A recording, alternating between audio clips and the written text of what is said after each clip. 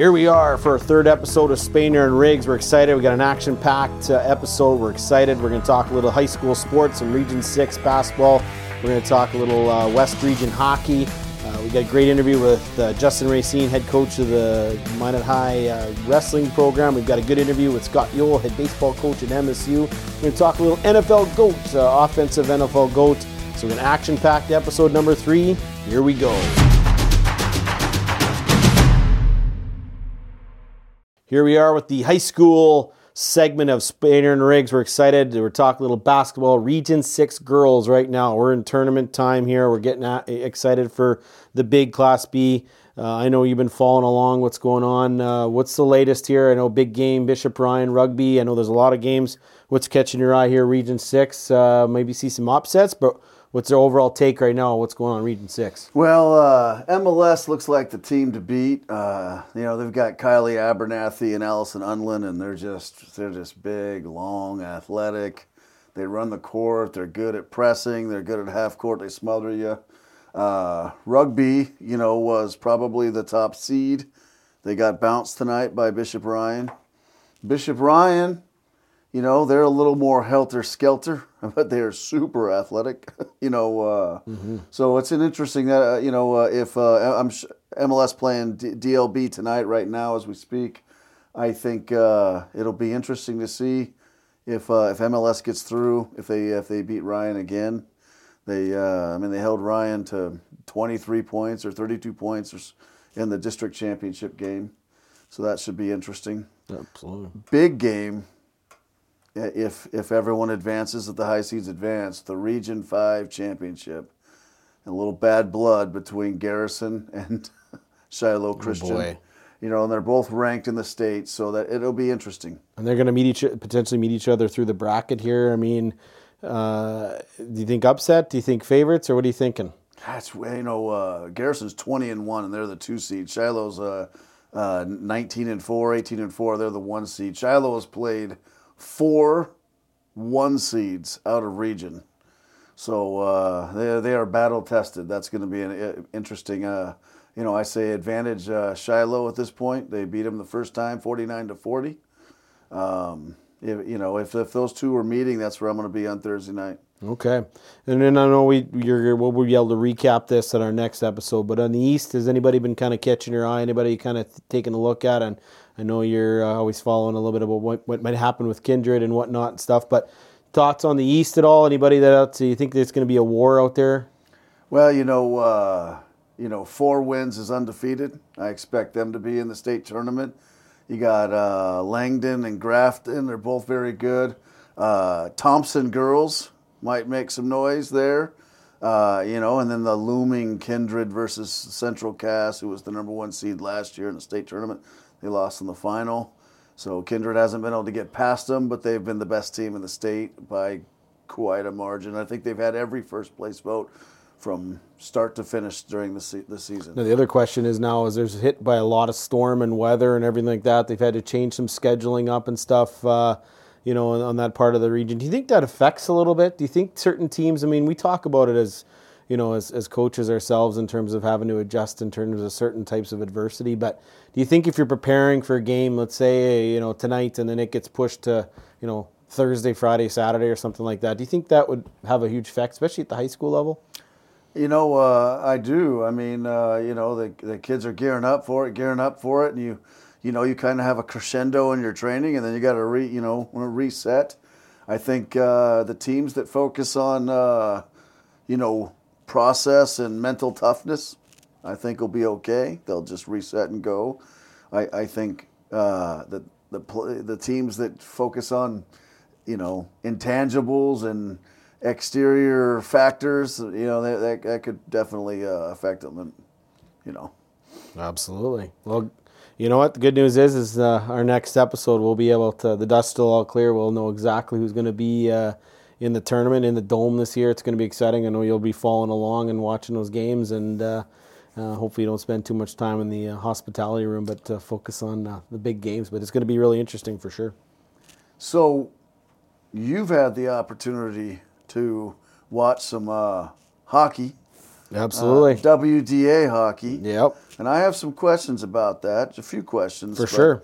We saw Minot get upset in the first round, but they battled back and got to the state tournament. Tell us about that, and and their run and staying alive. First of all, big shout out to Nick Holberg, PSP. The coverage is not as great as it could be. I mean, Nick was great. He was able to cover every single game basically on stream. Most of it digital radio only, but.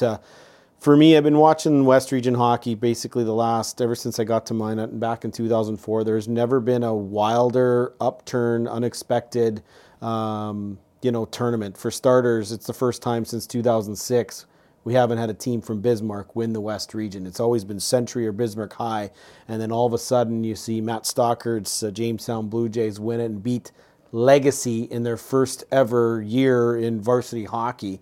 So it was wild, just to kind of see how that goes. But very proud to see how Minot finished. I mean, they had a tough loss to Botno Rugby. And if you know anybody in the hockey world, high school, that's a big rivalry.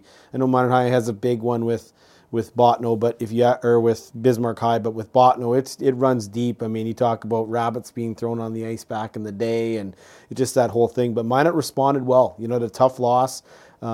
Came back, battled hard, got back into a position where they were going to be, playing, beat Bismarck High, and then all of a sudden now they are, rolling, looking really good, and that's something that I think that was exciting to see. Minot High respond, win their last game, get themselves into, the state tournament. And so it was exciting to watch. And then, of course, you had two losers outs in Botno and Mandan playing each other. It was like the 7th seed and the 9th seed. 10th seed. Yeah, and so to see Mandan get in, it's absolutely kind of unheard of to kind of see how that all worked out. But, Can I throw a shout out here? Yeah, sure, absolutely. So I've been around watching a lot of different sports, out there representing Spanner and Riggs. But let me tell you something about Botno rugby hockey. Yep. Those dudes show up to every sport.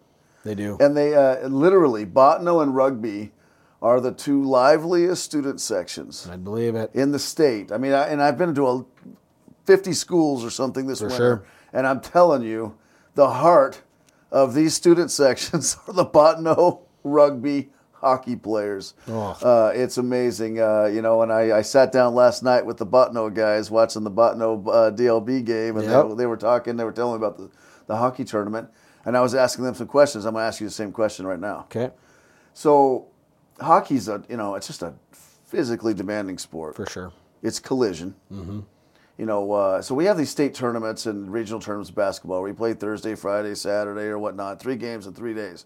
And basketball's full contact. Mm-hmm. So you take hockey or soccer, which end up being collision, right? And you're running soccer 6-7 miles. Hockey, you're skating and skating and skating and skating.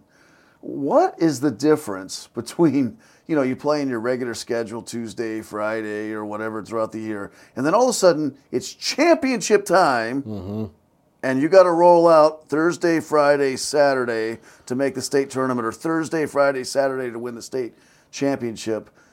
Tell me about that and how it changes, and does the game plan change? Is it, for the players, how they approach it? It's a great question. The biggest thing is that for whatever reason, it's nerves. Everybody tightens up, and you hear the word in the hockey world about, gripping your stick too tight. You get too nervous, right? And hockey's unfortunately a skilled game, but there's a lot of things that have to go your way. And the problem with it is that not only are you talking about the physicality of body checking and being in those type of things, you've also got to deal with the puck itself. And I tell you, there was Kelton Eslinger, who played for Minot High, in that play-in game to get to the state, had a huge block shot. He went down and wore a puck. And then not only are you having to deal with that, a lot of guys will see, in these playoffs, you go to the hotel and they got ice packs like on their calf muscles or on their arms or whatever it is. There's just something about it, and it's crazy. Like we go all the way up to the NHL in terms of that, and honestly, that's ultimately what decides is just who can absorb that adversity, who can battle through some of that stuff. Because unfortunately, same with like soccer, there's such few goals, right? 2-1 win, 3-2 games. In high school hockey specifically, a lot of low scoring. I mean, Jamestown won 3-0. Minot High won 3-0 with an empty net goal.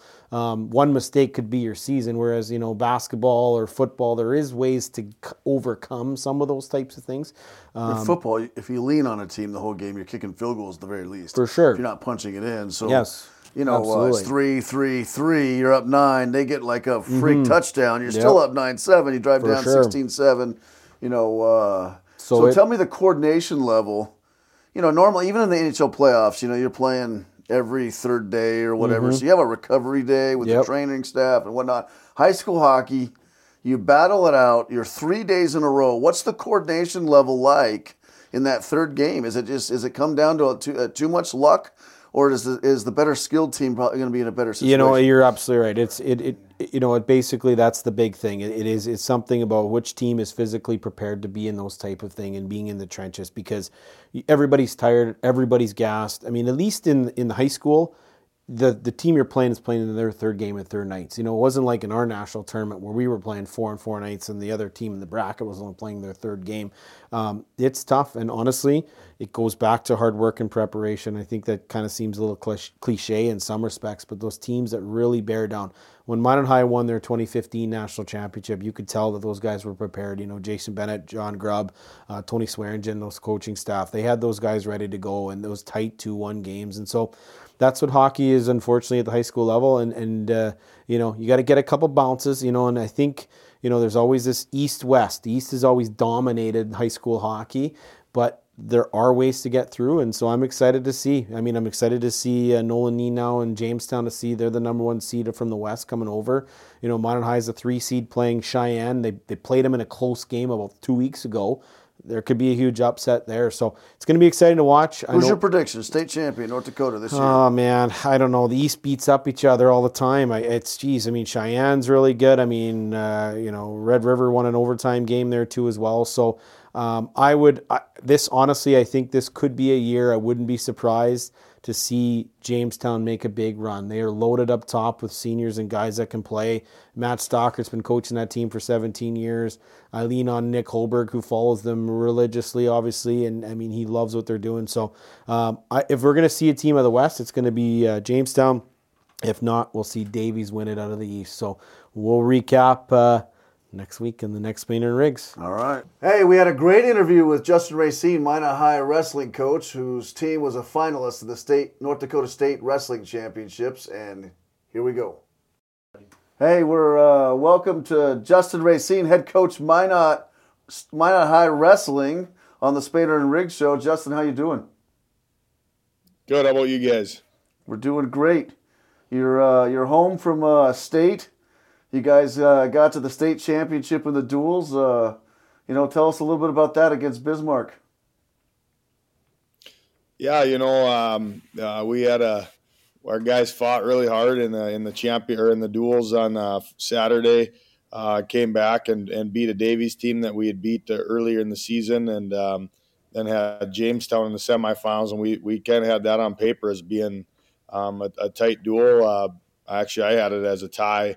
So then it comes down to a whole bunch of different criteria if that happens. But no, the guys took care of business. We won a couple really close matches, what we call toss-up matches, and so then we obviously got to the finals against a pretty tough Bismarck team that that it would be I hate to say it, but a pretty good miracle to beat that team. They're pretty tough. One of the better Bismarck teams I've seen in a while. So it was exciting for the guys to battle through and get to that point.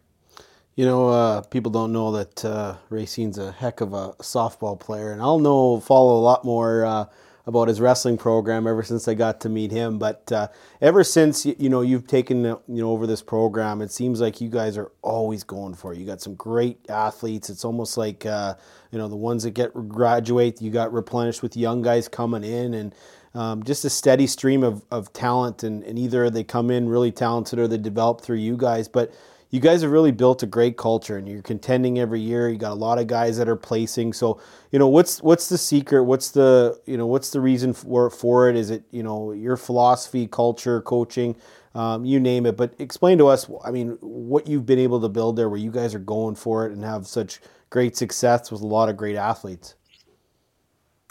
Yeah, I think that's a good question. I think all of the above you just said, I think it plays a factor. We got a pretty good little kids program going again. A few years ago we struggled a little bit with that, and it's going again. So that's good. I think that's where you got to start. I really feel expectations and like you said, culture is huge, and we kind of got a. Or I guess I would say I got a philosophy that it's the next guy up mentality. And I was actually about a month ago going through, and I looked at 2 years ago we were runner up in the individual and the duels, and we've only got 3 guys from that team still on our team, and actually one of them was out with a season-ending injury. So on this team we only had 2 guys wrestling this year from that team in 2020. So it's really next guy up mentality. And when we talked about that today, we had a team meeting after school, and just talked about, we graduate some good wrestlers this year, but next year we're looking at guys to fill those roles and step up, because the expectation is to be back to where we were. Tell us, you got a young kid, athletic, he's a freshman in high school, never wrestled maybe, and maybe did a little bit in junior high, not an AAU basketball, travel soccer. He's looking for something to do. What is Justin Racine and Minot High wrestling? What do you teach? Obviously, it's the hardest sport, people know that, but what does a kid get from your program, going through the Minot High wrestling program? We talk to kids all the time. We really try to.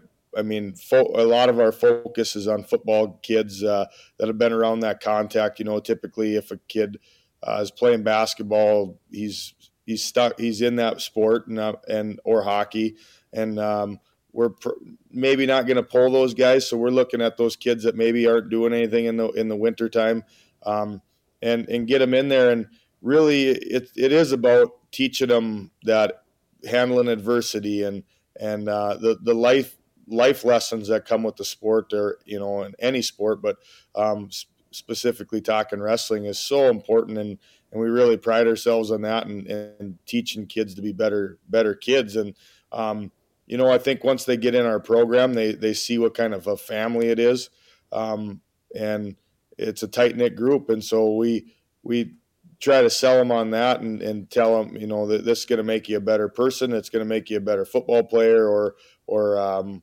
cross country runner, or whatever their other sports are. And it does, it helps a lot. And we, as you guys know, multi-sport athletes are so important. 100%. My last question is I've seen him on Facebook. He's got his son that's been in a couple duels and stuff like that. He seems like he got a bright future. That'd be pretty cool, him be wearing those what do you call it, the maroon and gold sometime in your day. But that's got to be pretty proud that your son is taken to the sport and showing some success at a young age. Yeah, my 2 oldest boys, I got a 10-year-old and an 8-year-old that are they have some success in the sport. But it's what I think every dad looks forward to. We, as you guys know, you guys are both coaches. We love to coach. I think that extra little cherry on top is that at the end of it, when you get to coach your own kid in the sport that you love. And I'm looking forward to it. As you guys know, I don't wish away time because it goes by really fast. But that'll be exciting when they get to the high school level and then dad's in their corner. I can't say that. I always get commented on how gray I am already, and I can't tell you. I might not have a gray hair left or a brown hair left when I get to that point when they're wrestling for me. But it'll be fun. It'll be nerve wracking, but yeah, it's that, like you said, or like I said, it's that last little deal, that cherry on top to coach your kids at the end, and it'll be exciting. Tell us the difference in intensity between wrestling in a team duel, versus doing like an individual tournament. Yeah, in the individual tournament, they both have their team values. Your buddies are cheering you on in the individual tournament, but definitely in the duel, the fans are way more into it because it's one match after the other. In an individual tournament, one of our Minot High guys might wrestle, and it might be a 15-minute break till the next guy wrestles, and harder to get that momentum going. But when you're in that duel, it's 14 matches one after the other, and that's kind of, in the semifinals against Jamestown this weekend, we really got on a roll. We won a couple close matches, and that just sparks the next guy. It gives them energy and gets them going, and so the duels are always a lot of fun for the fans because it's right there. Like I said, you got 14 matches in about an hour and a half, so it's a fun time. Absolutely. Well, thanks, Justin. We really appreciate your time.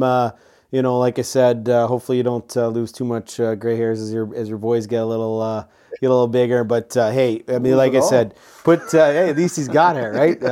But in all honesty, I mean, like I said, put a powerhouse program. I mean, it's something that these kids have, and like you said, you've done a great job with youth wrestling, that there is a destination, to be able to get to Minot High and then have some big success. And so we wish you guys best of luck next year as well. And congratulations on a great season. Yeah, I appreciate you guys. Thanks for taking the time. You bet. And here on the college segment, we had a great chat with Scott Ewell, head coach of the Minot State men's baseball team. Here it is.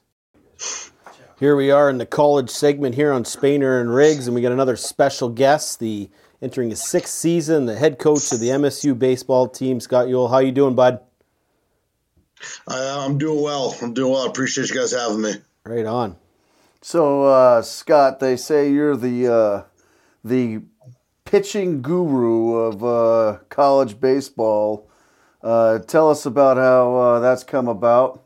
And just before, so we'll talk about Minot State baseball goes from a 9.81 ERA to a 4.45 in your first season.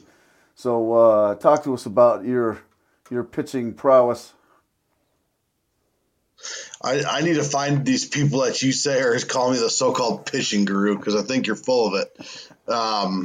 But we've done a lot of work here. We've had a lot of good people in here that have worked pretty hard. A lot of guys who know a lot about pitching, and at the end of the day, we came in and we kind of changed a little mindset, a little philosophy with our guys, and got them in the strike zone and compete more. And it was pretty simple from there. And now, obviously, we've taken it to a little bit different level, but it's been an interesting process to say the least. So in a college baseball NCAA level, 4-something ERA for an entire pitching staff for a season.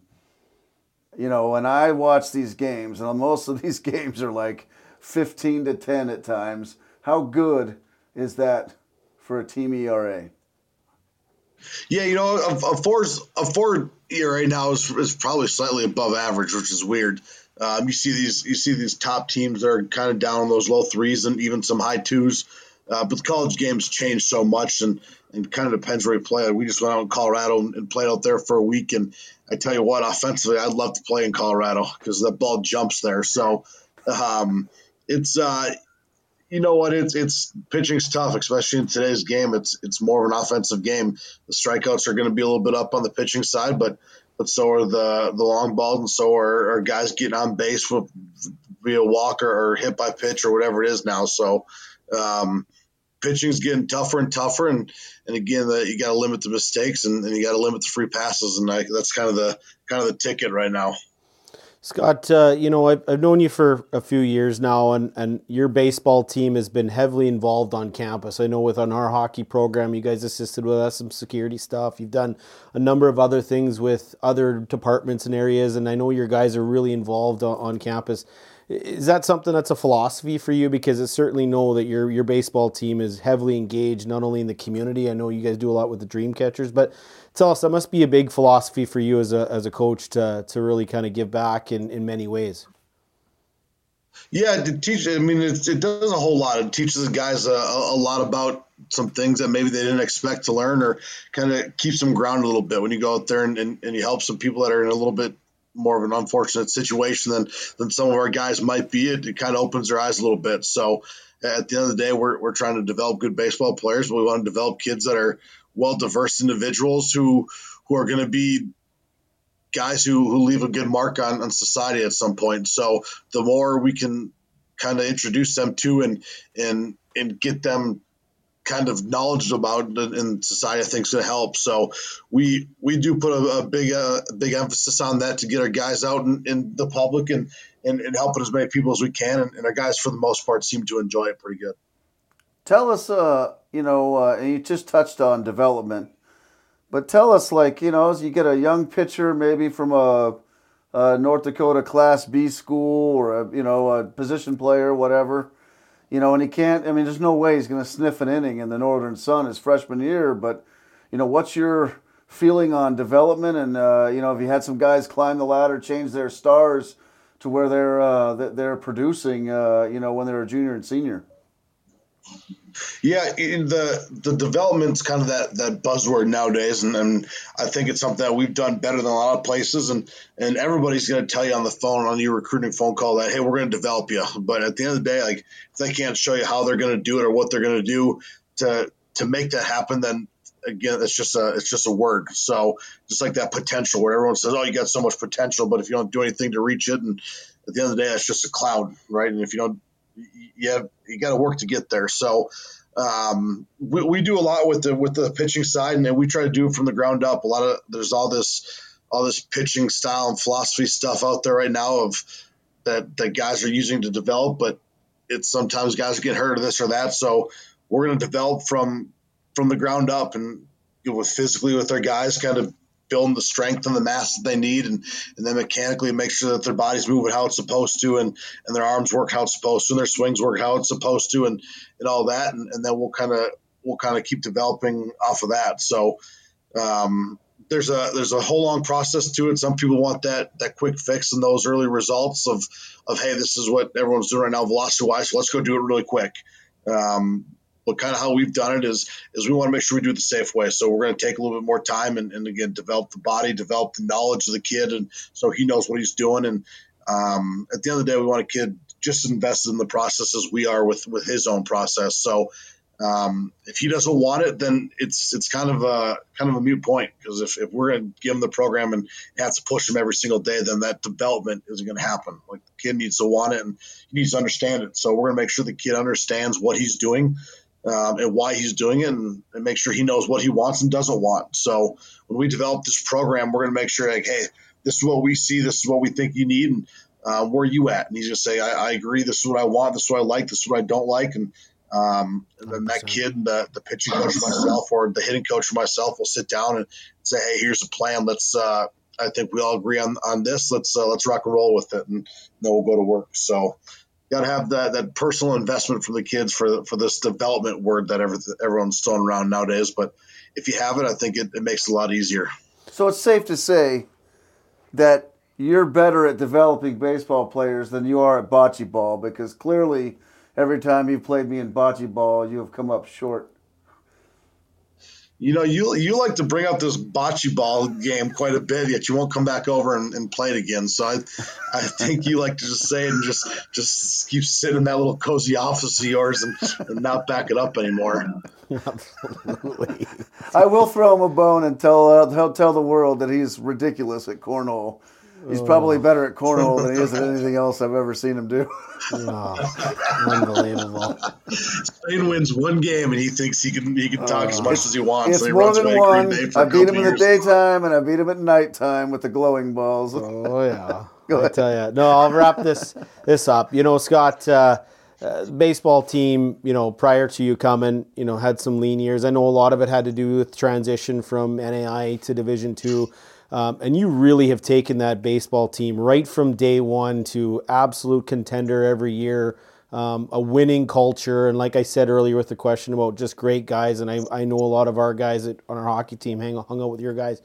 But what's the secret for you guys? Because now, like I said, you guys are contending every year. Coaches talk about expectations, but you guys expect to, win a regular season title every year or win a, NSC playoff championship. So tell us what's the secret for your program to where you guys are right now? Yeah, you gotta want to compete, and you gotta want it. Like at the end of the day, right now I think we got a bunch of guys here that all want the same thing, and they do want to win. So early on when we got here, there were a bunch of guys who kind of came here just to put on the uniform and wear the gear around campus and tell their buddies they played college baseball. But at the end of the day, that's not what it is. You got to come here, and it's a full-time job. I mean, you've got 2 full-time jobs when you come here. You got to go to school and you got to play baseball. So we like we kind of said, we develop at a high level, and the guys here that are coming here now all want the same things we want, and they all want the same things that everybody else wants. So they want to come here, they want to work hard, they want to develop. Are you going to the NCAA tournament? What'd you say? I want to know, are you going to the NCAA tournament? You know what? We've gotten caught up in years past of if we're going to do it or not, and I think we've looked too far ahead. So we're going to go one game at a time. I'm not gonna bite that piece of fruit you got hanging around me right now. I'm gonna say we're going to take this thing one game at a time and see what we can make happen here. Right on. Well, so I know Spain like to stir the pot a little bit, but I'm not gonna let you win this game tonight. Well, good. Well, hey, thanks, Scott. We appreciate your time. We definitely wish you the best success. And like I said, you're high expectations, and keep those boys grounded, but we'll be pulling hard for you this year. Awesome. I appreciate it, guys. And if you ever want to be back on to get Spain going again, we can do it. Always. Absolutely. Thanks, Scott. Absolutely. We're talking the GOAT, the greatest offensive player in NFL history. And we've got obviously the Tom Brady in there with his 157 rings or whatnot. You got Jerry Rice, 432 NFL records, right? 433 if you count most records. Yep. We have Jim Brown, who was probably the most dominant player of all time, right? In his era, his contemporary era or whatnot, and there's, you've got other names, Emmitt Smith, the all-time leading rusher. We've got Barry Sanders, probably the most exciting player of all time. Joe Montana, 4 rings. Terry Bradshaw, 4 rings. What are you thinking? Well, it's tough. I mean, like you said, I think especially with the longevity, it's certainly Tom Brady, in my opinion, is the offensive GOAT. But I do think, though, that football as a sport, there's a lot more intangibles. Of course, having a dominant quarterback is going to be successful, but you need a lot of things to go your way. I mean, you think about, good run game and what Jerry Rice has been able to do as a receiver. It's just crazy. Jerry Rice, like we talk about, like Tom Brady, and he's got a lot of records, and a lot of them is based on longevity. I do think, there is potential for, if Patrick Mahomes can win a bunch of Super Bowls. The question is, do you have to win 7? I mean, is the championship the way it is? But, Mahomes, can he get it done? Can some of these young guys, win a bunch more with how young they are right now in their mid-20s? But I don't know if there's going to be anybody that's going to surpass the receiving records that Jerry Rice has. And that is going to be interesting to see how it goes. It's kind of like Wayne Gretzky in hockey, some of the records will just be untouchable. And some records that could potentially happen, and obviously, baseball and whatnot. But what are your thoughts? I mean, like I said, I think Tom Brady Brady's got 7 rings. It's just hard to beat. He's been around, Would you be your 2 or 3 then? I mean, who would you? I mean, to me, Jerry Rice, the best prepared player. For sure. His fitness preparation, his game preparation, his route running. I mean, everything was just, it's just unbelievable. And he leaves the Niners. He goes to the Raiders, gets back to the Super Bowl with the Raiders. His Hall of Fame speech, he's up there and he said, "I'm fit enough and I could play and start on an NFL team still today." Jerry Rice, it's hard because the quarterback versus the like pitcher and whatnot in baseball. I just Brady's 1, Rice is 2, and then it comes down to Montana, Jim Brown probably. Barry Sanders goes and plays another 3-4 more years. I mean, does he vault propel himself? All of a sudden, Barry Sanders to me is most exciting player. What a bad you put him out there with Randy Moss, right? He has the most negative rushing carries. Most carries for a loss in NFL history is total up to 2,400 yards or something. And when I just factor that in, to the hole he put his team in a lot of times. Don't get me wrong. He's 1, 2, or 3 in the running back conversation. But I'm applying that to him versus Jerry Rice. For sure. Jerry Rice is above Barry Sanders, in my opinion. And then if you're ranking people versus their contemporaries, Jim Brown, Emmitt Smith. Emmitt's the all-time leading rusher. He had the longevity. He's got the rings. Jim Brown was just way better than everyone. But it's based on era. That era, that was what it was, right? That's tough, and today's passing game, right? And so that's tough because you're an old school football guy, right? Jim Brown dominated in an era where it was 3 yards on a cloud of dust, and for him it was 11 yards on a cloud of dust. You know what I mean? Sure. So it's hard not to put Montana in there at number 3, but I don't know. I mean, it's close. Montana 3, Jim Brown 3. That's kind of my ranking. I don't know what you think, but I mean, it's the offensive GOAT poll should almost be maybe who should be 2 and 3. I mean, because that's a lot more debatable too. You think about 2, 3, 4. I mean, here's the other one was if you didn't count the playoffs, is Peyton Manning the greatest NFL player? If you didn't call it the playoffs.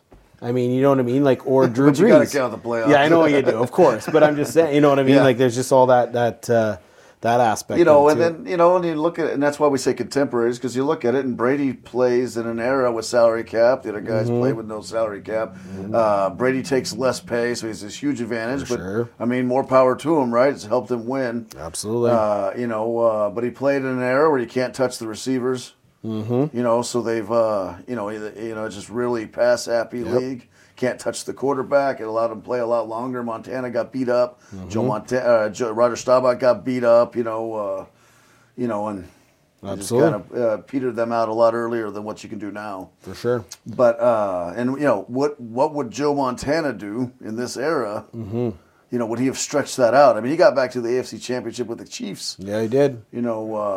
But I'd like to hear from everyone, and this will be out. This will be on all the social media and TikTok and Facebook and whatnot. Throw it in the comments. Rank them 1, 2, 3. Most people will rank Brady 1, but maybe they won't. Right now, if you count our votes up on the GOAT for basketball, Jordan's only 1 ahead of Larry Bird. And this is North Dakotans' perspective. So, absolutely. But let's hear from you. Thank you for watching the Spanner and Riggs Show, episode number 3, brought to you by the Dakota Network. This weekend, I'll be at State Gymnastics, and we'll be at the boys basketball district tournaments. You'll be following the state hockey there. Absolutely. We got the local sports locked down here. Follow us on YouTube, Facebook, TikTok. We are here to talk sports from the North Dakotans' perspective. We talk the greatest NFL offensive player of all time today. We really want to hear from you. You can put it in the comment section of any of the social media you want. Thank you very much.